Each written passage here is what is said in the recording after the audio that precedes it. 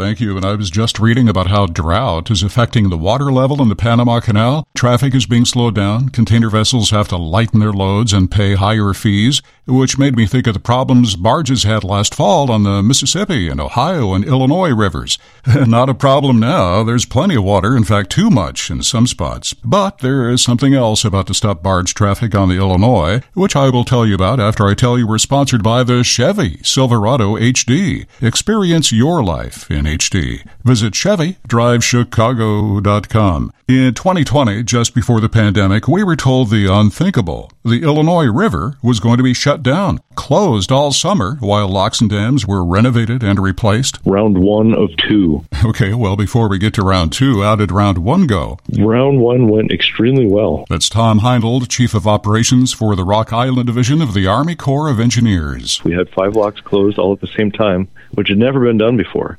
Despite a lot of challenges, we actually were able to pull it off. Yeah, challenges included the pandemic. That really messed with contractors' ability to field healthy workforces at the time. And we had a flood. And really hot weather in August, where we had to do some midnight concrete placements and put ice in concrete trucks and things like that. You had to add ice to the concrete? Yes, to make sure that the starting temperature of those concrete pours wouldn't result in poor quality concrete. But everything got done. We were open by harvest season. Round 2 is scheduled to begin next week. Marseilles, Dresden Island, and Brandon Road will all be closed at the same time. And those locks and dams will be renovated and reopened by the end of September. It really is an engineering achievement and a big undertaking that created a lot of jobs. We had something just shy of 1,000 people. And the price tag? Round 1 was somewhere in the $250 million range, and I believe round 2 is only in the $120 million range, about half as big. And after this summer, it's work that won't need to be done again for a long time. We expect that we have bought